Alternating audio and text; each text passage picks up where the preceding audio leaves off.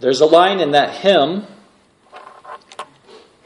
in the fourth stanza, after it says, "The trumps shall resound, the Lord shall descend," or previous to that, it says that the clouds will be rolled back as a scroll. Now, one thing about good hymns are soaked in Scripture. Amen.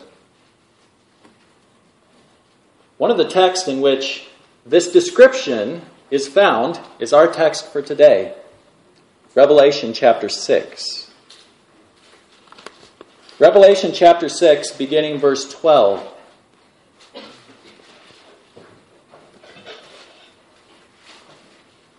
Before I read this text, remember the context. John was given a vision of a great throne room. And one sat upon the throne, and he had fearsome creatures surrounding him, and elders on 24 thrones worshiping him. And in the right hand of this one who sat upon the throne is a scroll. And the call goes out to all of the universe.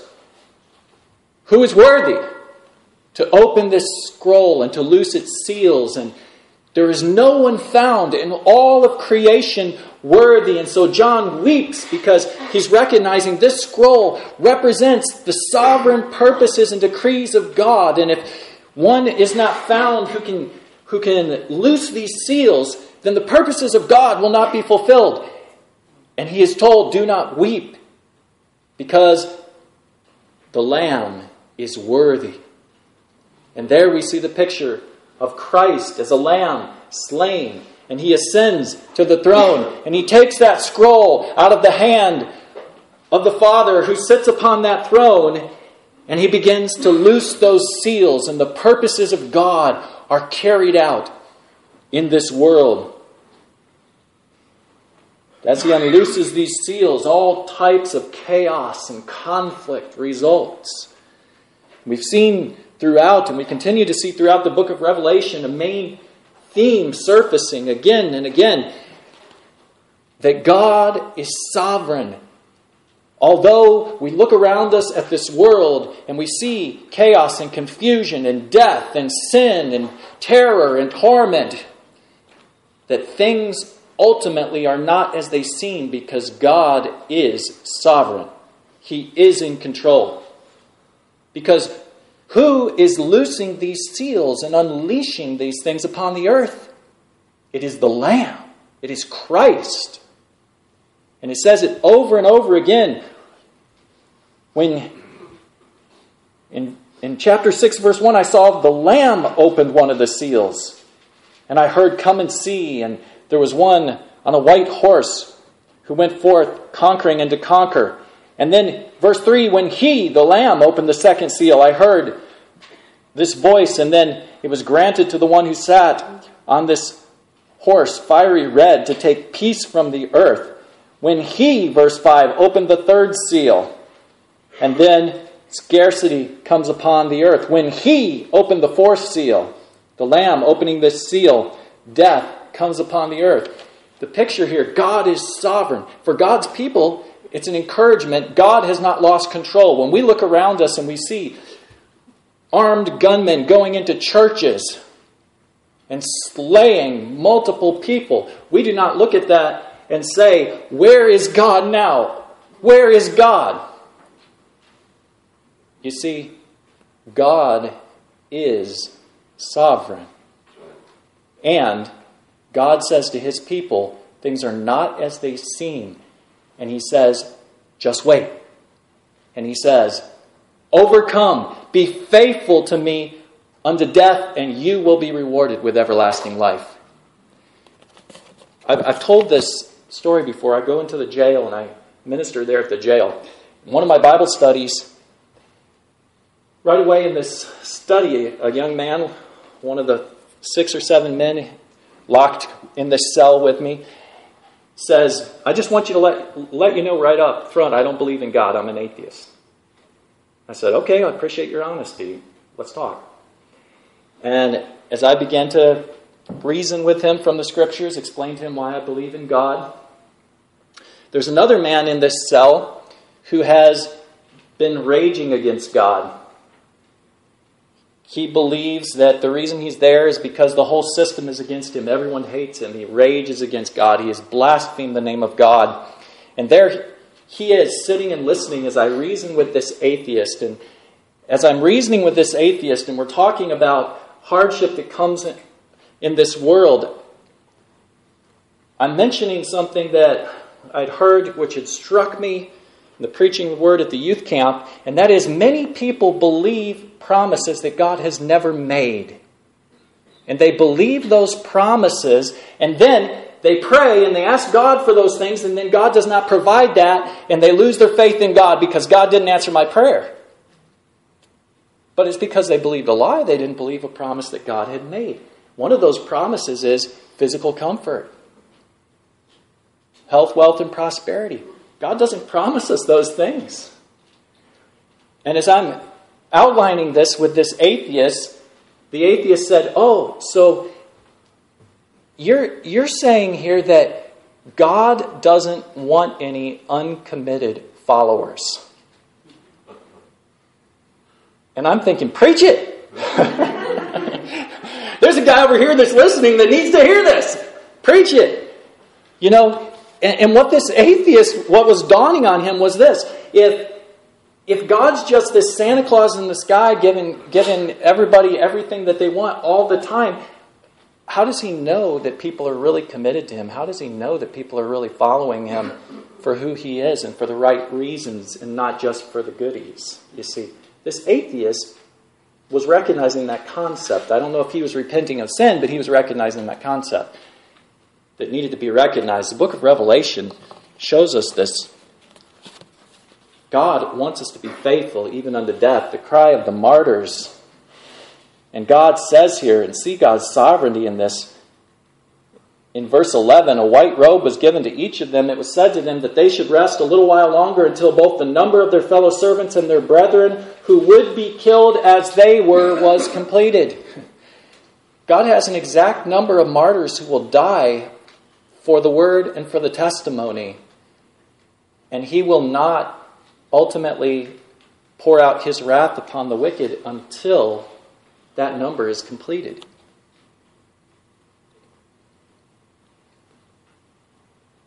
It's a messed up world, but it doesn't mean God has lost control. He's just on a different time frame than we are.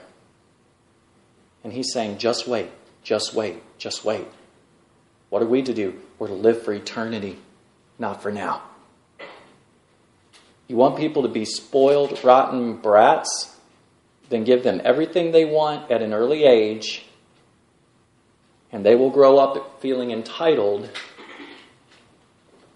And God doesn't want any entitled children.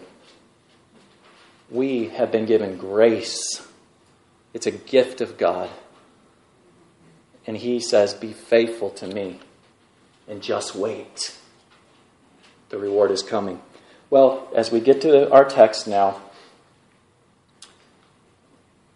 and where we see this phrase from the hymn that we have sung, I begin reading with verse 12. I looked when he opened the sixth seal. Who? The Lamb opened the sixth seal. And behold, there was a great earthquake, and the sun became black as sackcloth of hair, and moon became like blood, and the stars of heaven fell to the earth as a fig tree drops its late figs when it is shaken by a mighty wind. Then the sky receded as a scroll when it is rolled up, and every mountain and island was moved out of its place. And the kings of the earth, the great men, the rich men, the commanders, the mighty men, every slave and every free man hid themselves in the caves and in the rocks of the mountains, and said to the mountains and rocks, fall on us and hide us from the face of him who sits on the throne and from the wrath of the Lamb. For the great day of his wrath has come, and who is able to stand? And I'm going to warn you today, it's not going to be a warm and fuzzy message.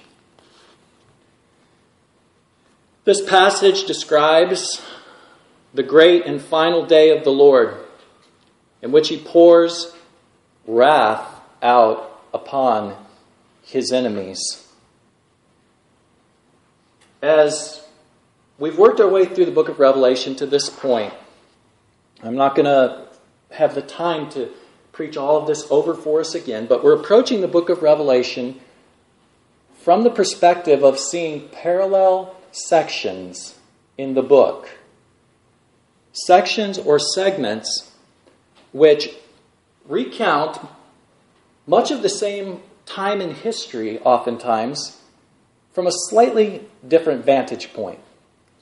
And so, I think a proper way to order this book is to see chapters 1 through 4 as a segment, and then chapters 4 through 7 we're looking at as another segment.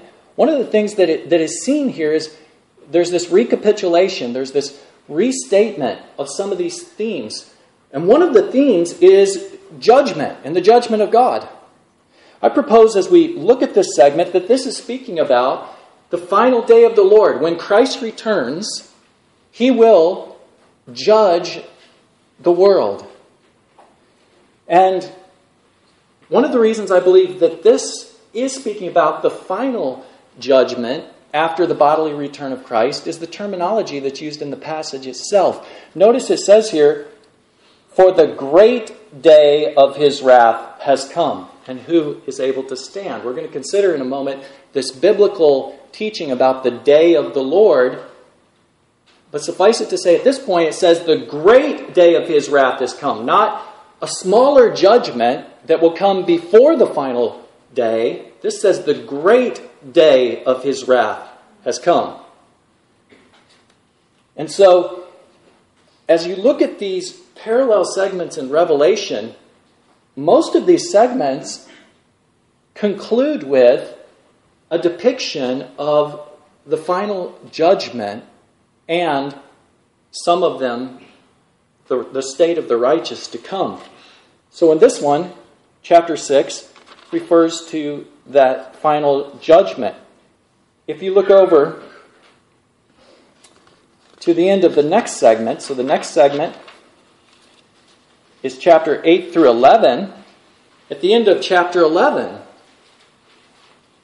we see another picture of final judgment. So what I believe Revelation is doing here is it's giving us snapshots of oftentimes events that happen throughout this age and then culminate in the final judgment. And it gives those from a slightly different vantage point sometimes. Some of you may have seen the movie called Vantage Point, in which there was a terrorist bombing. And in that movie, it shows the same period of time over and over again, but from a different perspective. So it'll show it from the perspective of, one Secret Service agent, and then it'll show it from the perspective of a bystander. It'll show it from the perspective of the terrorist who planted it. And it rewinds you back to the beginning and shows you a different perspective. Revelation is doing that throughout. It's giving you a different vantage point, and it's recapitulating some of the same events, but oftentimes giving more details or different details. One of the reasons I think this is this evidence of declarations about the final judgment. Notice I said in chapter 6 at the end of that segment, it speaks about the great day of God's wrath.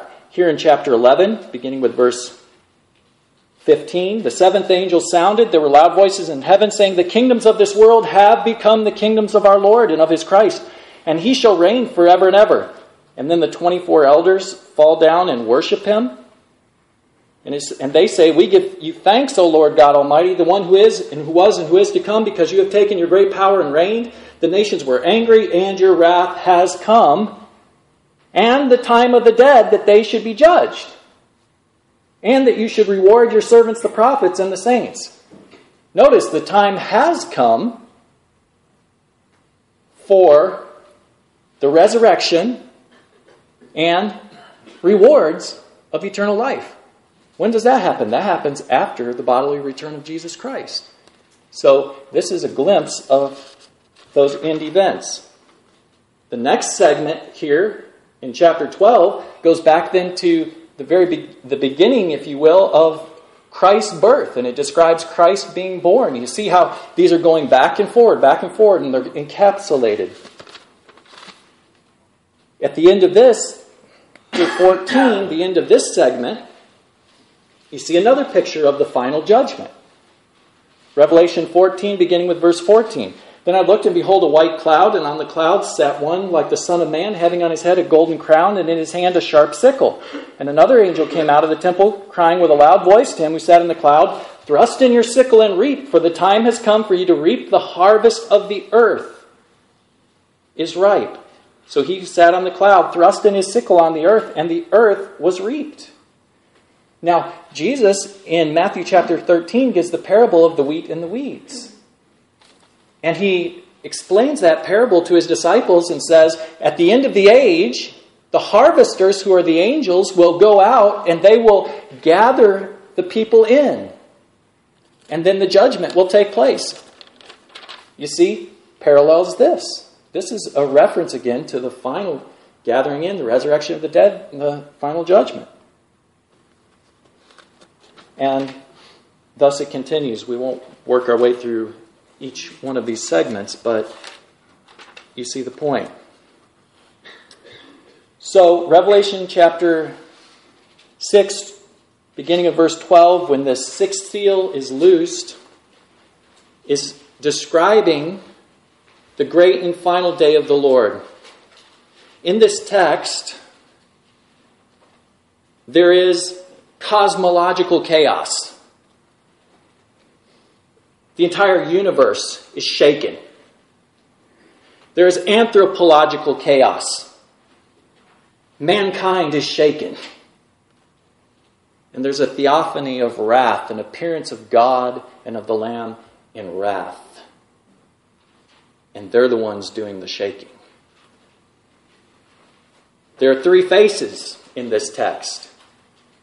The face of the universe is represented in the sun and the moon and the stars, and the face of the earth shaken by an earthquake. The faces of sinful mankind are in this text, and then the face of God. The face of God. This is describing the day of the Lord. The Tyndale Bible Dictionary speaks of this concept of the day of the Lord. It says it's an expression used by the Old Testament prophets, as early as in the book of Amos, to signify a time in which God actively intervenes in history, primarily for judgment. They continue, thus the day of the Lord is also called the day of the Lord's anger in Zephaniah chapter 2 and verse 2. They say sometimes the day of the Lord is used in the Old Testament to speak of a past judgment, such as in the book of Lamentations, chapter 2 and verse 22, which was describing the siege of the temple in Jerusalem.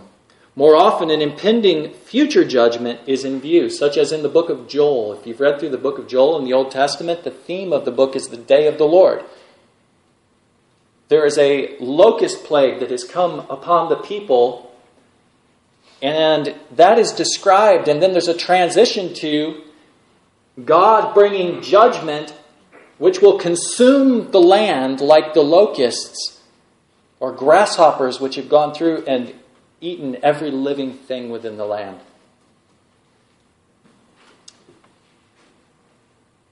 They continue, ultimately, though, the term refers to climactic future judgment of the world.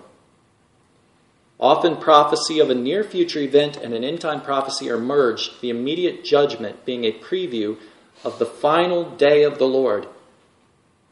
The prophecy of Isaiah against Babylon is an example. The final day of the Lord, characterized in our text, is pictured as a day of gloom, darkness, and judgment. Associated with God's judgment is language depicting changes in nature, such as a darkening of the sun, moon, and stars. Nations will be judged for their rebellion against God's anointed people and God's King, the Messiah.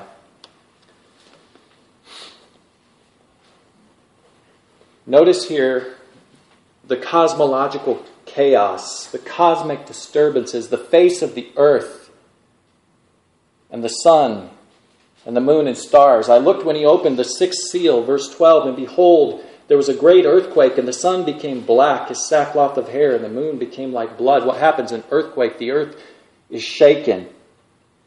The sun is darkened. The moon became like blood red. The stars of heaven fell to the earth as a fig tree drops its late figs when it's shaken by a mighty wind. I've never seen a fig tree shaken, but I've been under a walnut tree when a big wind blows over. And had those like little missiles dropping all around me. Then the sky receded as a scroll when it is rolled up. Did you sing that? The clouds be rolled back as a scroll. It's hard to even envision that, but it's kind of the idea of, if you've ever seen a scroll, a paper scroll, it is, you can unroll it and it's large and unrolled. So you look up at the sky right now and you can see it stretching from horizon to horizon. What happens when you roll up a scroll?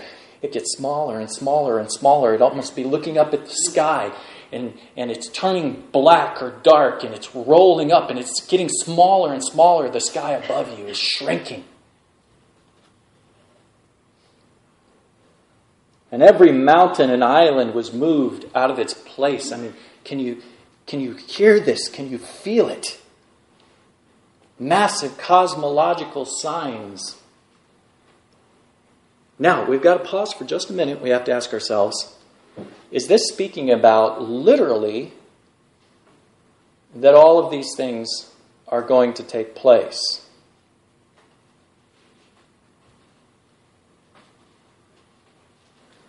One of the keys to interpreting the book of Revelation is to recognize that many of the images and figures of speech we see in this book have a precedent already in the Old Testament. We've already seen them in the Old Testament. And in the Old Testament, they have a context which helps us to interpret them.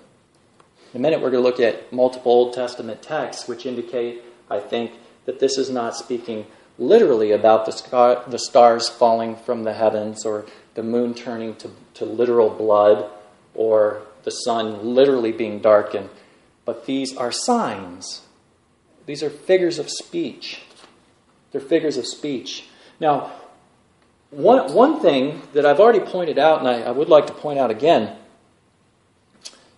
I pointed out in a different message.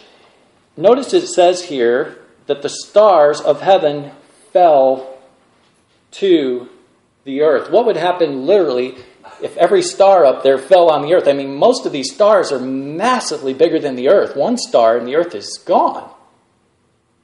Right? Okay, so we're talking about every star in the heaven falling to the earth. This is figurative language. Furthermore, some who would look at this and say, no, this is literally speaking, and the book of Revelation is chronologically outlining what is going to take place. You're going to have to deal with chapter 9 then.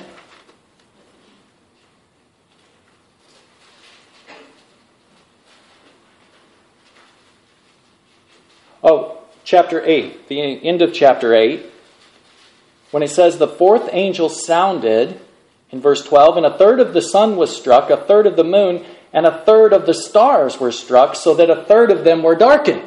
Now, wait a minute, didn't they already all fall to the earth? How can a third of them be darkened, if they've already fallen to the earth? You see, it's another segment, and it's describing similar things, but it's figurative language. And it's not chronologically advancing. Okay? Does that make sense? How do we understand that this is figurative language? Why would I say that? Shouldn't we just read it and say, okay, all these stars are going to fall and the earth's going to, all these things are going to happen? As I mentioned, we have many instances in the Old Testament of this type of language, cosmological signs, such as great earthquakes being a sign of the end. Look at Ezekiel chapter 38.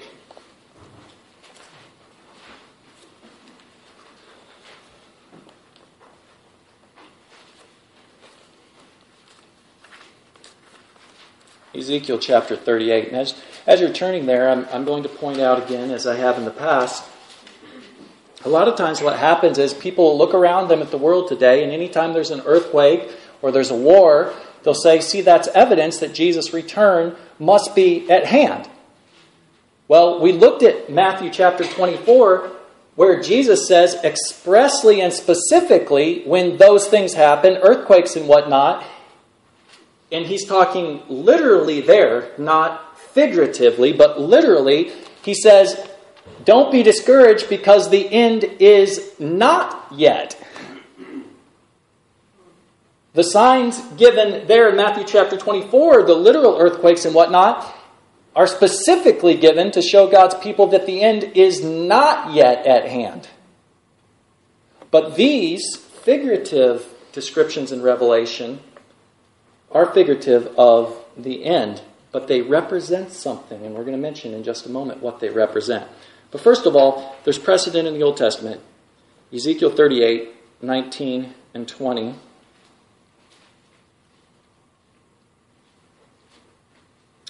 So that the fish of the sea, the birds of the heavens, the beasts of the field, all creeping things that creep on the earth, and all men who are on the face of the earth, shall shake at my presence. The mountains shall be thrown down, the steep places shall fall, and every wall shall fall to the ground.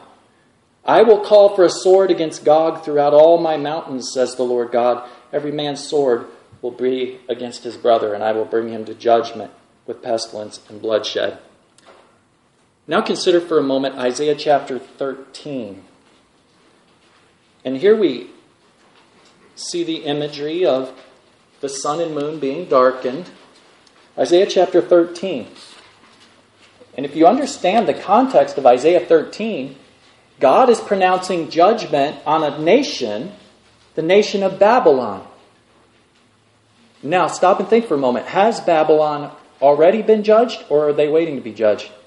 Babylon, the literal nation, has already been judged and it's gone.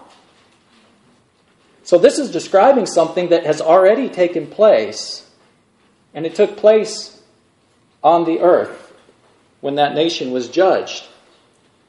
Because we see in 13:1 the burden against Babylon, which Isaiah the son of Amos saw. And then notice some of the description here. Verse 9, behold, the day of the Lord comes.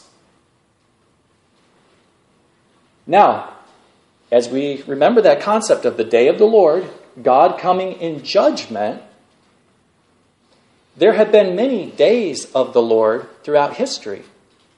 One such day is being described here when God came and judged the nation of Babylon. Now, this was a prophecy that had not taken place at the time Isaiah is writing, but it would take place in the near future. And all of these days of the Lord are reflective of the great day of God's wrath that we're seeing in Revelation, which will be the final day of God's wrath when Christ returns.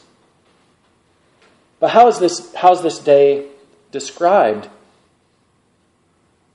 And this, remember, is a day that already happened when the nation of Babylon was judged. They come from a far country, verse 5, the end of heaven, the Lord and his weapons of indignation to destroy the whole land.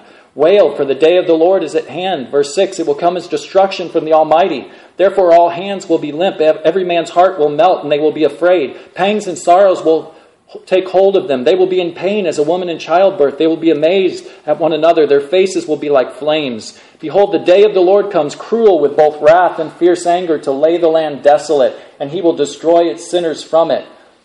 Now verse 10, notice this. For the stars of heaven and their constellations will not give their light. The sun will be darkened in its going forth, and the moon will not cause its light to shine. See? Cosmological signs. Those are figurative. You know what they're figurative of? A couple different things. One, in Genesis, when the heavenly bodies were created, the sun, moon, and stars, it says they were created for signs and seasons. And there have been many people throughout history who have looked to, for instance, the phases of the moon in order to keep track of time. The Jews had a lunar calendar. God established those for evidence of the signs and the seasons. The darkening of those, as depicted in these scriptures, is symbolic of signs or of seasons coming to an end. The season of the dynasty of Babylon was to end. And so the moon became dark. Furthermore, it's a sign or an evidence that when God moves in wrath and in judgment, the very sun and moon and stars look away. They turn dark, or they turn red as blood, or they fall from the sky. They cannot stand to look on the wrath of God poured out. The very faces of the celestial bodies are darkened. And it's symbolic. It's symbolic language in these instances. God is not a God to be trifled with. When the very things that we look at in the sky as constants, the sun shining there in the sky, it's a constant. There it is. It's going to come up. It's going to shine. No matter whether I put on glasses or close my eyes or go in a house with no windows or doors, or whether they're clouds, the sun is there and it shines. Are depicted as turning dark and looking away when God's wrath is poured out. Symbolic. The wrath of God being poured out.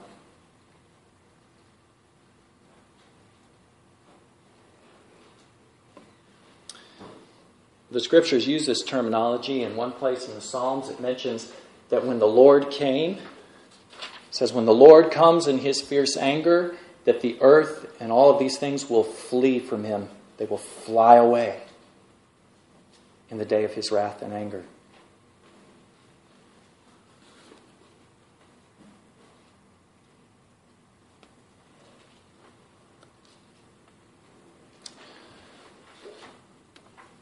Symbolic of God's wrath being poured out. Symbolic of dynasties coming to an end.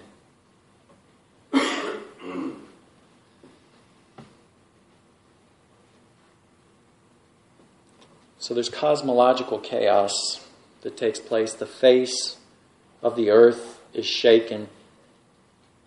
The face of the sun, moon, and stars changed. And then, notice back in our text in Revelation, the anthropological chaos, or the chaos amongst mankind, and in particular wicked people, not the Lord's people, but wicked people who have rejected Christ. And what takes place at the end?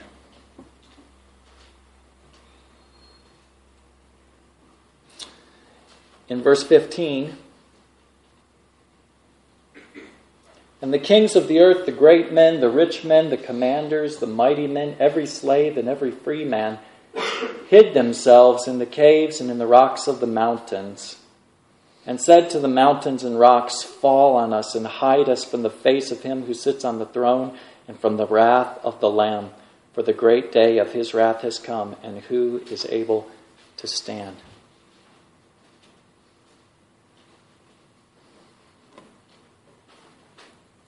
Have you ever been afraid? No, I mean, have you ever been afraid? Have you ever been so afraid that you wished the ground would open up and swallow you and crush you underneath to hide you from the terror of what you're facing? That's what's being described here. It's described as God coming in His wrath and wicked people being so terrified that they wish that the very mountains around them would fall and crush them underneath, rather than have to look into the face of God.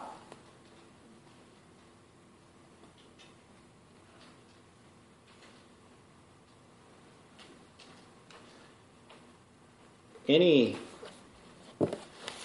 church, any denomination, any religion, any teaching comprehensively from the Bible that does not proclaim the wrath of the Almighty God, and that those who spit in God's face day in and day out and shake their grasshopper fists in His face will face His wrath and will be tormented and will be condemned and will one day be so terrified that they are puddling on the ground in their terror in the face of God, is a false, erroneous, distorted, and inaccurate portrayal of the whole character and nature of God.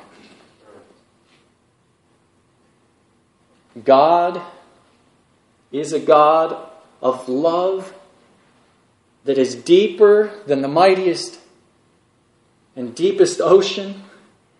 It is vaster than the sea. We can't even imagine how great the love of God is. We cannot grasp the depth of His love, that He would reach out and send His own Son to die a horrific, torturous death so that we might be brought in and be granted life. But the reality is that because God is such a God of love, that He must, conversely, be a God of wrath. Those who love the deepest will be the fiercest in their anger. Always. The deeper one loves, the fiercer the anger. Think about it. If one loves justice, deeply, deeply loves justice, the deeper you love justice, the more you will be incensed and angry at injustice. The more one loves a human being in this life, the deeper the emotion and the anger when someone senselessly abuses and tortures that life, right? We recognize as human beings, we recognize that we have this innate within us, built-in sense of justice. And when we hear about wicked people rising up and torturing and killing and slaying the innocent, something builds up within us and it says that is unjust. It is not right. That must be punished.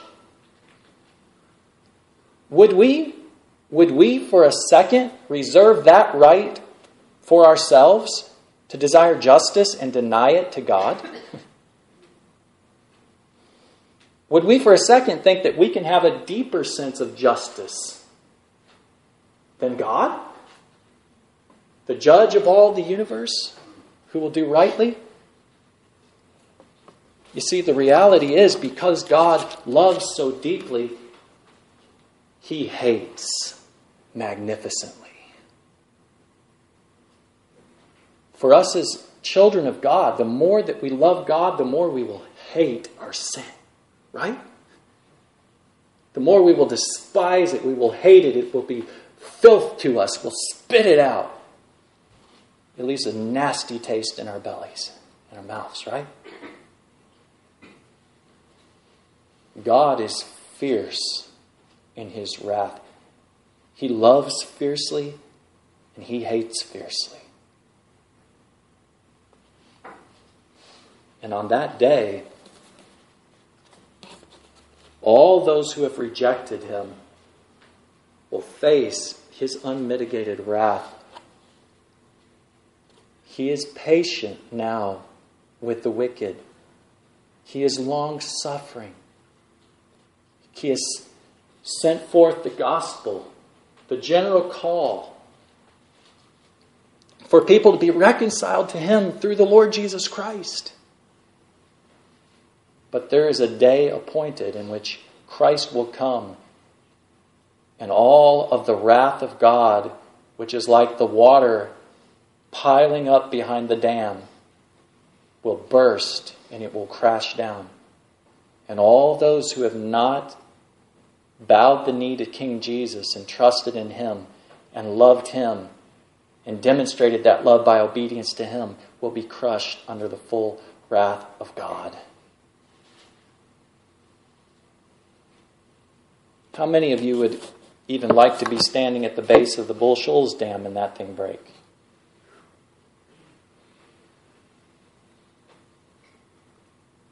We might be in trouble right here, right? I don't know how it all flows. I'm not good at geography and all that, but think about God and his great love for his people, his love of justice. Every injustice that ever occurs, God's fiercely angry. And he says in Romans chapter 2 that wrath is being stored up against the ungodly. And one day, that dam will break, and the damnation of God will come upon the wicked.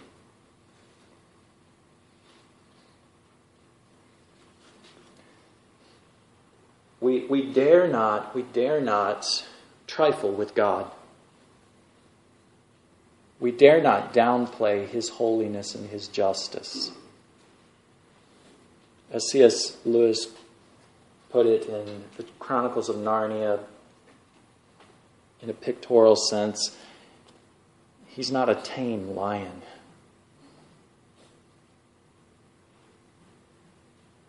Oh, God is good, but he's not tame.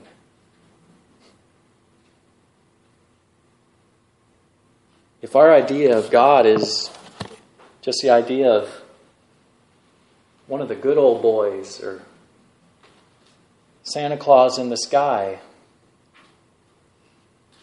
we're not reading the Bible. Our view is not based in truth. God's going to pour out wrath. 2 Thessalonians chapter 2.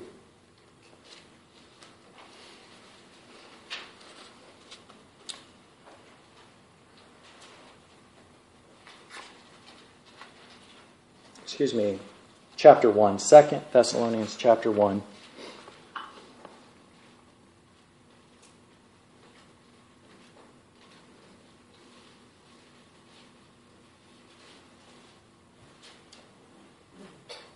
And it says, beginning verse 6, since it is a righteous thing with God to repay with tribulation those who trouble you, and to give you who are troubled rest with us when the Lord Jesus is revealed from heaven with his mighty angels, in flaming fire, taking vengeance on those who do not know God and on those who do not obey the gospel of our Lord Jesus Christ. These shall be punished with everlasting destruction from the presence of the Lord and from the glory of his power when he comes in that day, the great day of his wrath, to be glorified in his saints and to be admired among all those who believe, because our testimony among you was believed. Jesus is going to come in flaming fire and take vengeance in that great day. This is depicted elsewhere in Revelation. If you look to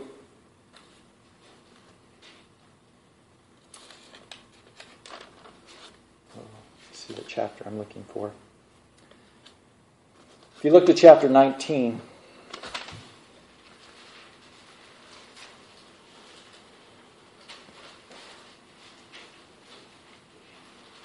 another depiction of this judgment, this great day mentioned in 2 Thessalonians 1. Now I saw heaven open in verse 11, Revelation 19, verse 11. I saw heaven open, and behold, a white horse. He who sat on him was called Faithful and True, and in righteousness he judges and makes war. This is Christ. His eyes were like a flame of fire, and on his head were many crowns. He had a name written which no one knew except himself. He was clothed with a robe dipped in blood, and his name is called the Word of God. And the armies in heaven, clothed in fine linen, white and clean, followed him on white horses. Now out of his mouth goes a sharp sword. That's figurative, right? Yeah. It's the imagery of him coming in justice and vengeance with the sword. So there are things here depicted, obviously, that there is one aspect of it which is literal, and then there are figurative things to describe what's literally going to happen. Is Jesus literally going to come to the earth and wreak vengeance upon the enemies of God? Yes. But some of these pictures here in Revelation are descriptive, like the sword coming out of his mouth, or even describing him as a lamb. Does Jesus really look like a lamb with its throat cut? No. We know what he looks like. He rose from the dead in his resurrected body. His disciples could recognize him. That's what he looks like now. And he'll come back looking like that. But notice this, that it should strike the nations. He himself will rule them with a rod of iron. He himself treads the winepress of the fierceness and wrath of Almighty God. What happens in a winepress? Grapes are placed inside this trough or bowl-like press, and people would take off their shoes and they would go in and they would stamp those grapes, and those grapes would pop, and the blood-red juice of those grapes would siphon out through holes in that press. The depiction here is of Christ coming and trampling underfoot and crushing the enemies of God. All those who have not bowed the knee to King Jesus and placed their faith in Christ will face the wrath of God.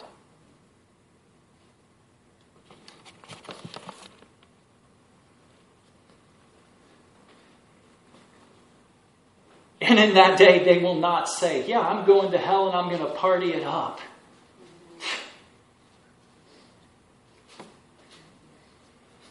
There are people out there who will say, yeah, I think I'm going to hell. And it's going to be fine.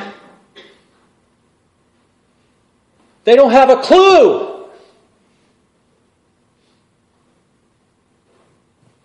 There are people who say it's hot as hell outside. They don't have a clue about hell.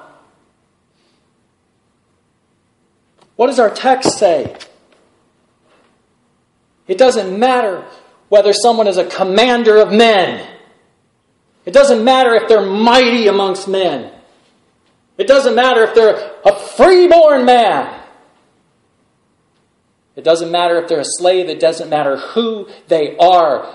When that day comes and they see the face of God burning in wrath, they will cower in such terror that they wish that they could die. But they'll not be able to die. They're going to be given a body that can never die, and they're going to face the wrath and justice of God unmitigated for all eternity. You realize why we condemn speaking lightly of hell. Do you realize why it's a bad word to speak lightly of hell? It's because hell in its essence is facing the wrath of God. And it is something so sobering, not one of us in here today, not I who stand and preach this, can fully grasp this.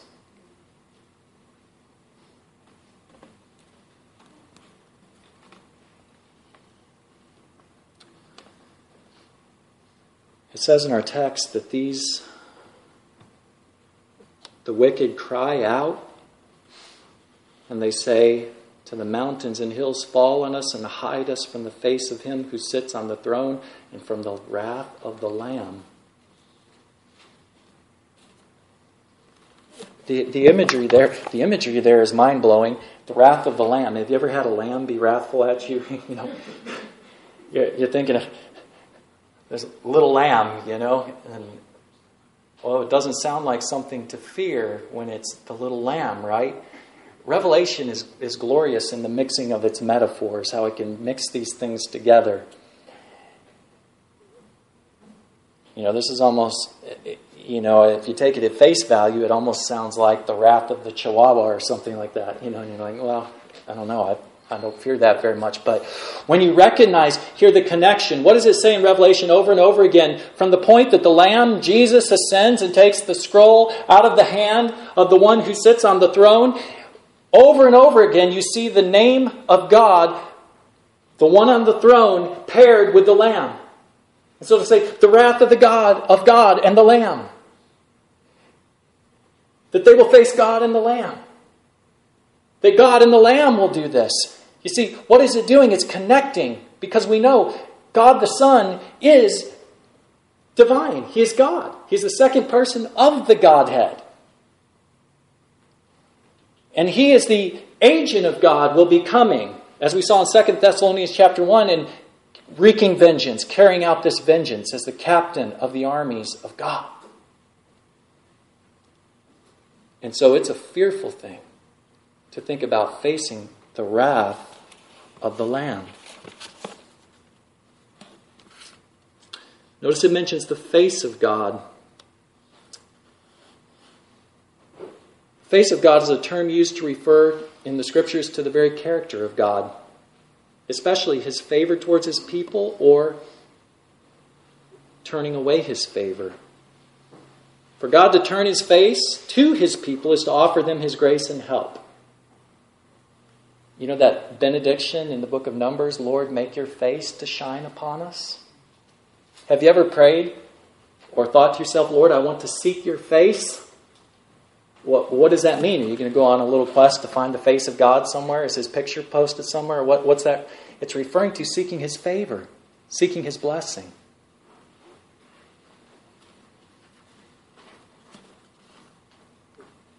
The Scriptures also talk about God turning His face against people or away from people. That means His favor or blessing is turned against them, is turned away from them. He is not looking at them with favor. Notice this, it says, hide us from the face of the one who sits on the throne and of the Lamb.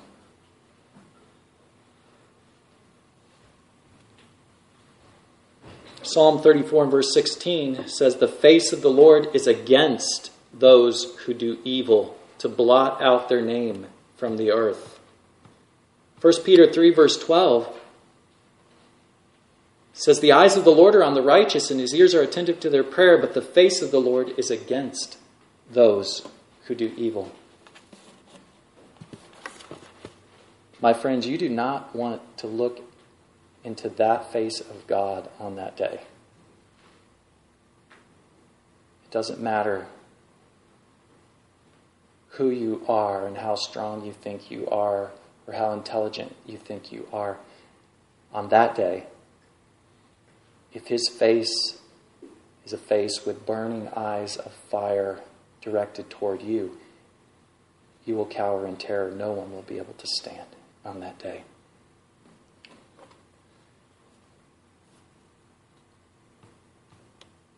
As we think about this,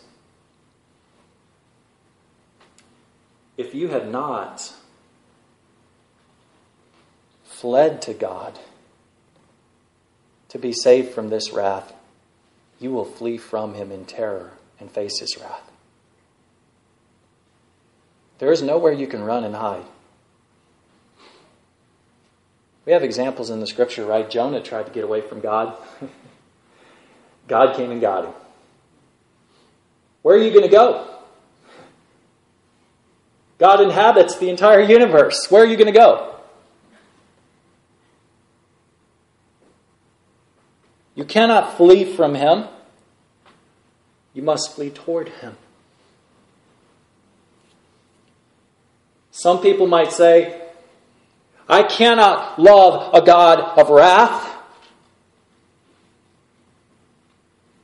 Then the only option for you is that you will face the wrath of the God of love.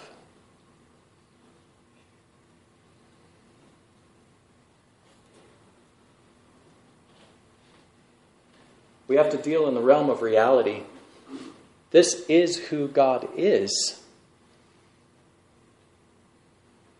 And we should not wish him to be otherwise. To do so is to blaspheme his character and name.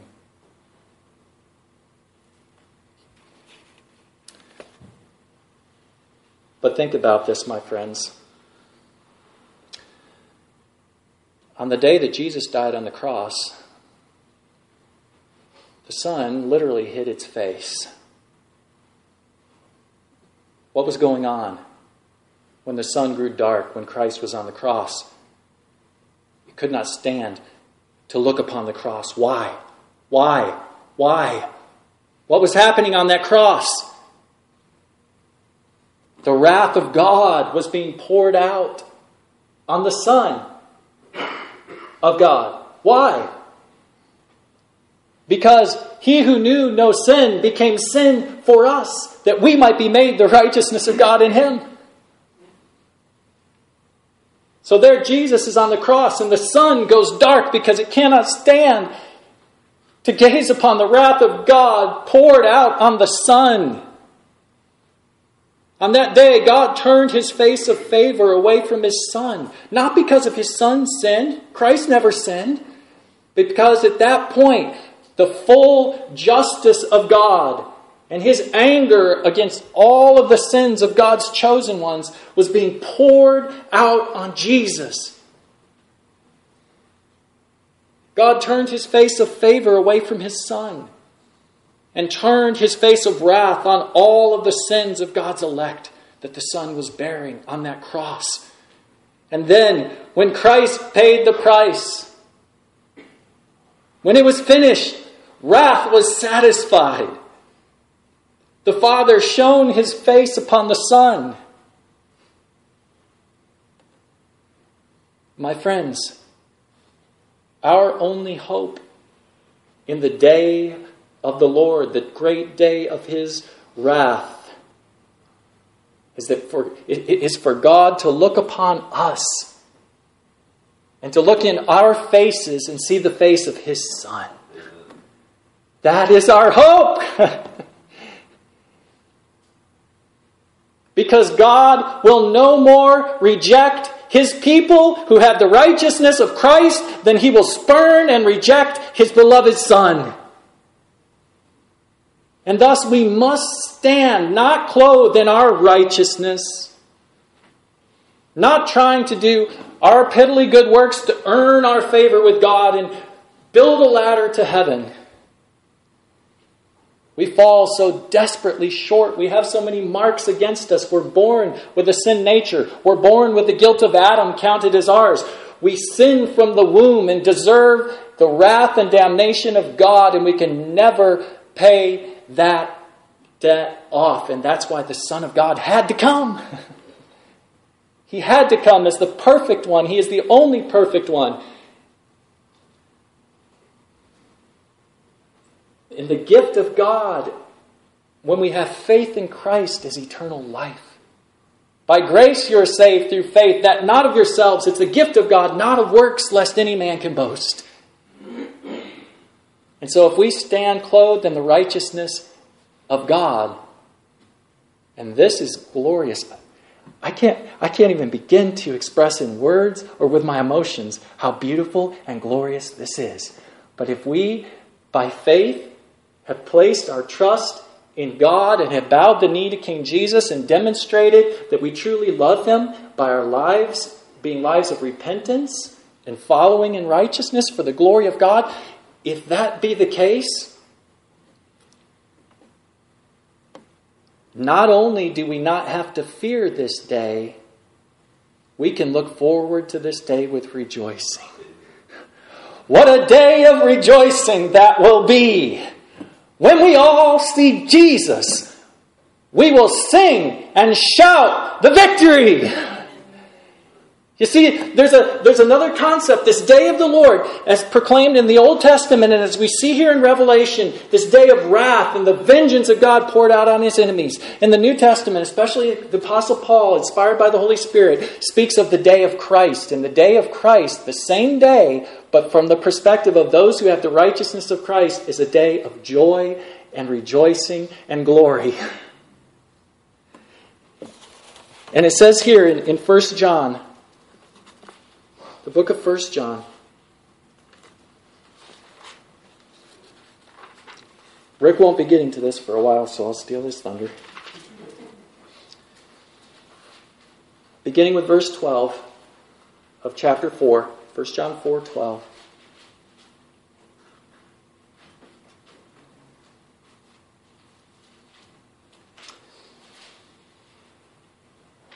No one has seen God at any time. If we love one another, God abides in us, and His love has been perfected in us. By this we know that we abide in Him, and He in us, because He's given us of His Spirit. And we have seen and testified that the Father has sent the Son as Savior of the world. Whoever confesses that Jesus is the Son of God, God abides in Him, and He in God. And we have known and believed the love that God has for us. God is love, and he who abides in love abides in God, and God in him. Love has been perfected among us in this, that we may have boldness in the day of judgment. Because as He is, so are we in this world. There is no fear in love, but perfect love casts out fear, because fear involves torment. But he who fears has not been made perfect in love. We love Him because He first loved us. Now this verse, perfect love casts out fear. Fear of what in the context? Fear of the judgment of God on the day of God's wrath. And it says here that if we are abiding in Christ through faith in Him, the Holy Spirit bearing witness with our spirit that we are the children of God, knowing God's love that He has poured out on us so that we don't have to face that wrath, that we may have boldness in the day of judgment. Confidence. Joy.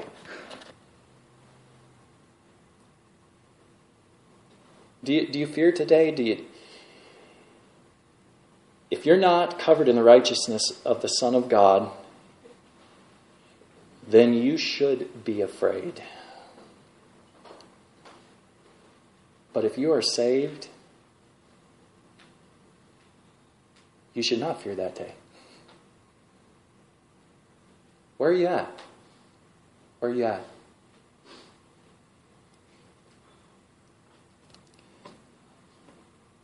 Don't have time to preach a whole series of messages on assurance of salvation and all those good things, but if you want to talk about where you're at today, Brother Rick and I would love to talk to you. If you're in a place of saying, I fear that day. I fear that day. Don't go out of here and go out and get a pizza or play golf or watch TV or something like that and just let that fear be sapped from you and just sweep it under the rug.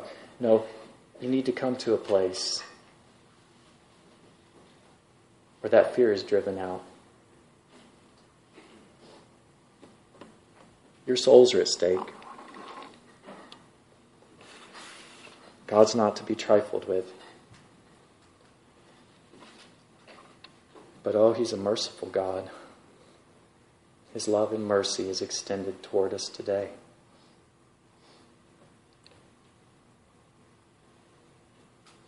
But there will be a day coming when all choices will be actualized and that love and mercy will be extended no more to those who have refused to accept. Let's pray. Father, this is such a glorious and sobering and deep reality. We have a hard time even fathoming this, but I pray that you'll help us by the power of your Holy Spirit, and pray that you would apply this to our hearts and lives in whatever way is needed to us. We ask that you would bless the time of fellowship we have together, the meal that we share together. May you be honored and glorified in it.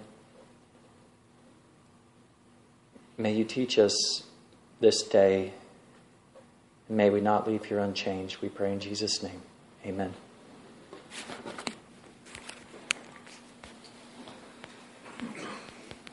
Let's stand together.